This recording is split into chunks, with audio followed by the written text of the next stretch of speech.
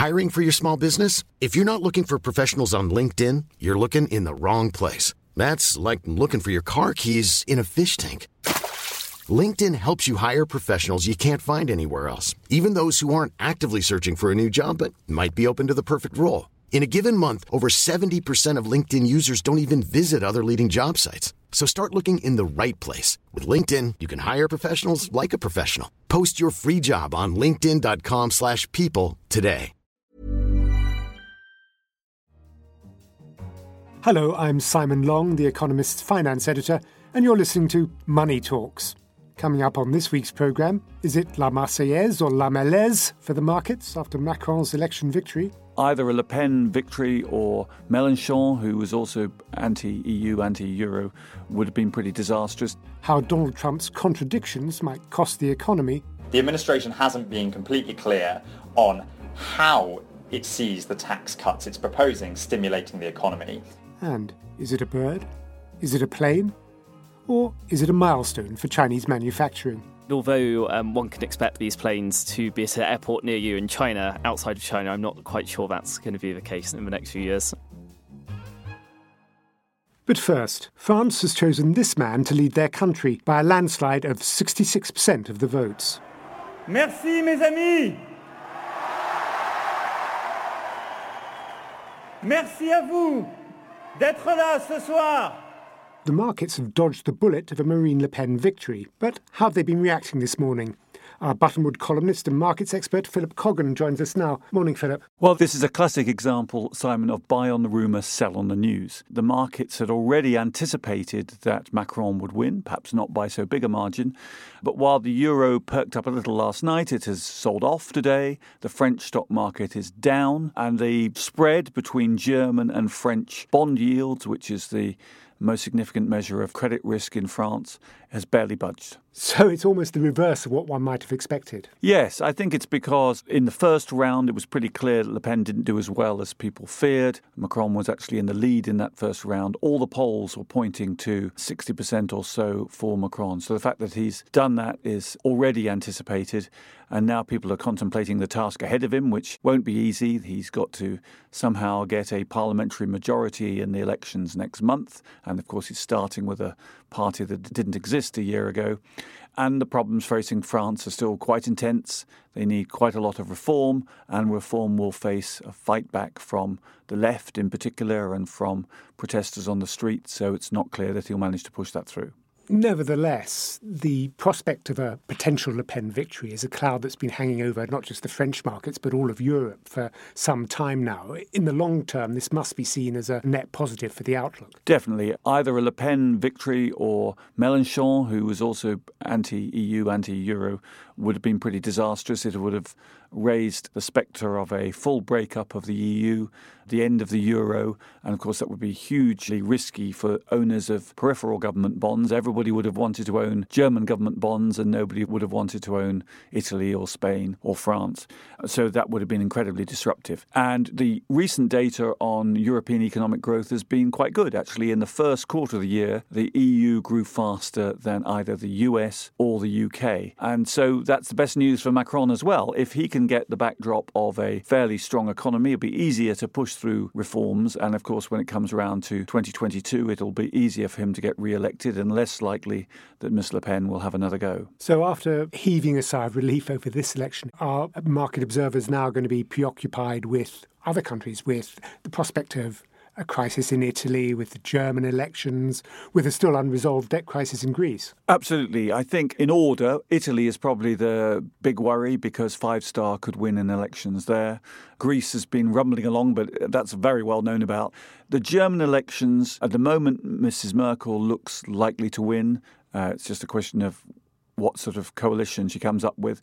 But either her or the opposition SPD are pro-Euro, so it's not a question of that election going to the kind of party like the Front National or a Brexit campaign. Philip Coggan, Buttonwood, thank you very much for joining us. Thank you. And if you have any thoughts about the election or anything else in the programme, do get in touch. We're at Economist Radio on Twitter, and you can send us emails to radio@economist.com. Now, a look at Trumponomics. Donald Trump campaigned hard on the economy, but the details of his policies are only now taking shape. So which of his words will translate into actions, and how will the economy react? Henry Kerr, our US economics editor, joins me down the line from Washington, and Samaya Keynes, our economics correspondent, is here with me in the studio. Henry, is it possible to talk of such a thing as Trumponomics, or is it all too vague and contradictory to put a shape to? I think there are really two goals to Trumponomics. The first is higher growth. During the campaign, the president spoke a lot about getting 3.5% to 4% economic growth. That now seems to have been toned down to more like 3%, but that's clearly a key goal. And the second one is the return of high-skilled manufacturing jobs to the US. They have another objective, which is to reduce America's trade deficit. They see that as evidence that America has been losing, and they really want to squash that.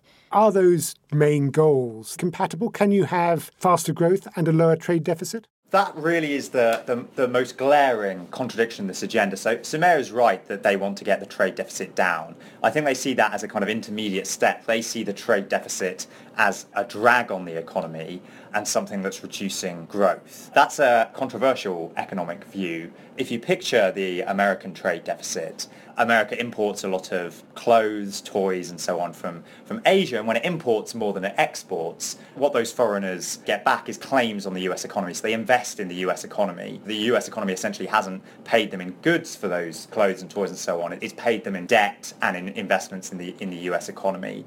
And that kind of capital inflow into the US funds spending in the US economy today. So it's a measure of national borrowing. It's as if the country is borrowing to spend more at home. So if you're going to heat up the US economy domestically and have more investment, for instance, and certainly if you're going to have a bigger government deficit, traditionally that's associated with a higher trade deficit, a kind of hot economy sucking in lots of imports and sucking in lots of foreign capital, rather than a lower one. So that's the main contradiction within those aims. It's a pretty common misperception that one's, trade deficit is a drag on growth. Back in the 1930s, when the global economy was doing pretty badly, people blamed foreigners for taking American jobs. And in response to that, they put up tariffs. That didn't do anything to affect the trade deficit. We know from past experience that protectionism doesn't really work.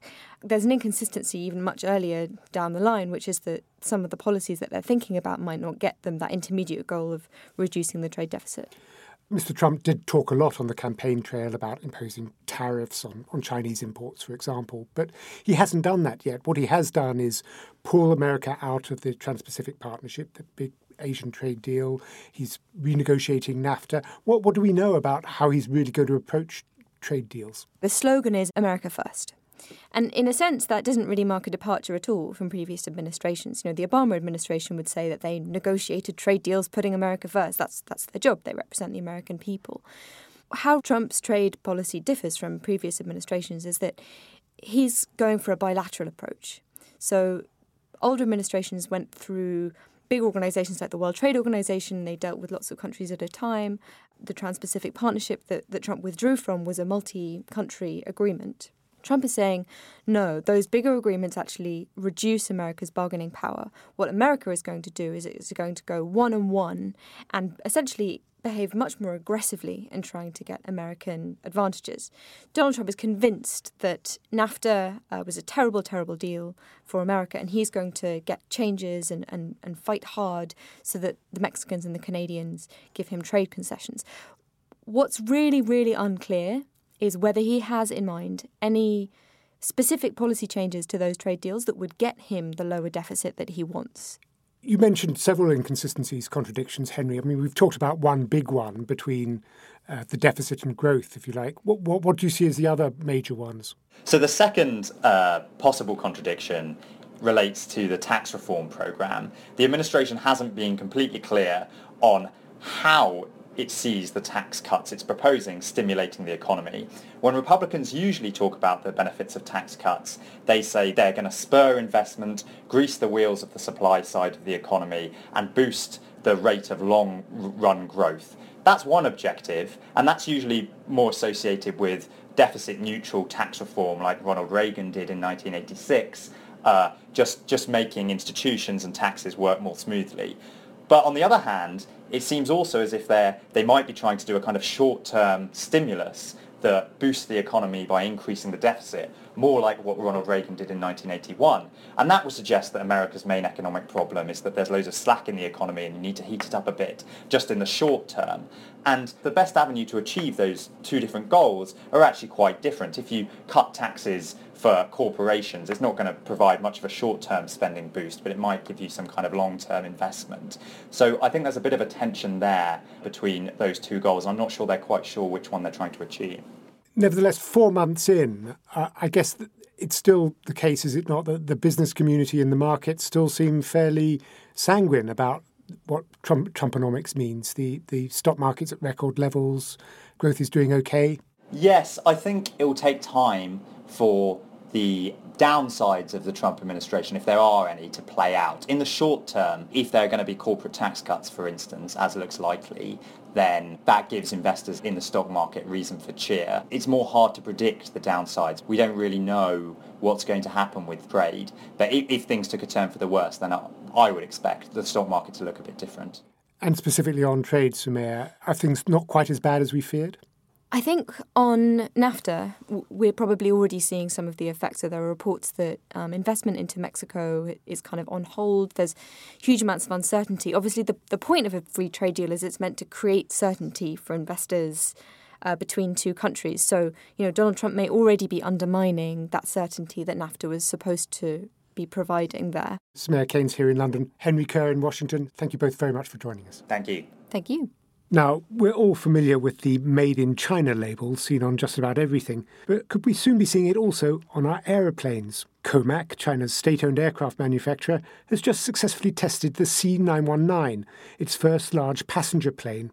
Joining me now to discuss this development is the economist Charles Reid, who follows the industry. First of all, Charles, on the face of it, a huge step forward for Chinese manufacturing. Yes, on the face of it, it is. It's not like the Chinese have not built aircraft in the past. They have built military jets, but military jets don't have a good record of safety or reliability. But to build a commercially successful passenger jet, they have to operate at very high levels of safety and reliability. They have to operate for up to 20 hours a day, every day of the year for 20 or 30 years. For them to be profitable for airlines to run. And getting to that stage is what's so costly and complex about building passenger jets. The C919 is behind schedule. I mean, what has caused the delay? It's a variety of factors. The problem is that you have to build a supply chain to build all the parts. And this is very difficult because you have to know the provenance of each part, where it was made, what piece of metal was it pressed out of. And Chinese industry, which has been focused on very low value-added items, doesn't have that experience. There's also been difficulty in getting all the pieces to fit together. They're making some of the parts themselves, but a lot of the parts, for example, the engines and the landing gear are coming from Western manufacturers. And it's figuring out how to get those parts to operate and work together, which is also part of the difficulty. As I understand it, this is a 168-seater, so a sort of direct rival for the Airbus A320, the Boeing 737. Is it seriously thinking of entering that market, competing with this big duopoly? Well, that's Comac's aim. It wants to break into this duopoly so that there's 3 players instead of 2. Inside China, this is very likely to happen. Most of China's airlines are still owned by the Chinese state. They probably are going to be subjected to some patriotic arm twisting to buy some of these planes. However, foreign buyers aren't particularly keen on them. The technology on the C919 is a decade old. It's a far less efficient plane to operate than Boeing's and Airbus's equivalent. Although one can expect these planes to be at an airport near you in China, outside of China, I'm not quite sure that's going to be the case in the next few years. But even that must be quite a worry to Airbus and Boeing, because China is such a huge market and where so much of the world's growth in aviation is expected to come from. Yes, both plane makers expect China to be their biggest market over the next 20 or so years. They worry about losing a share of the Chinese market to them, but they are more worried still about the generation of aircraft to come after this. When China has actually learnt how to build these things and learns how to build these things more cheaply than the current generation. And so this is why Boeing and Airbus are investing so much money in trying to develop the aircraft future for after 2030, which which might not look anything like the aircraft they build today. And of course, we're talking as if this is a threat now, but I suppose it's some years before the C919 is in anything like commercial production. COMAC is aiming for the first C919 to enter passenger service in 2020. It's already had to delay that date quite a few years. There could be some more slippage. But the issue is that the aerospace industry runs on an industrial cycle of decades. You have to make decisions about what you invest in decades in advance. And so this might sound a long time, but in this industry, 10 years is not that far ahead, and Airbus and Boeing are having to think internally about how they deal with this threat today before it's too late. Charles Reed, thank you very much for joining us. Thank you, Simon. Well, that's it for this week's edition of Money Talks. We'll be back next Tuesday. In London, this is The Economist.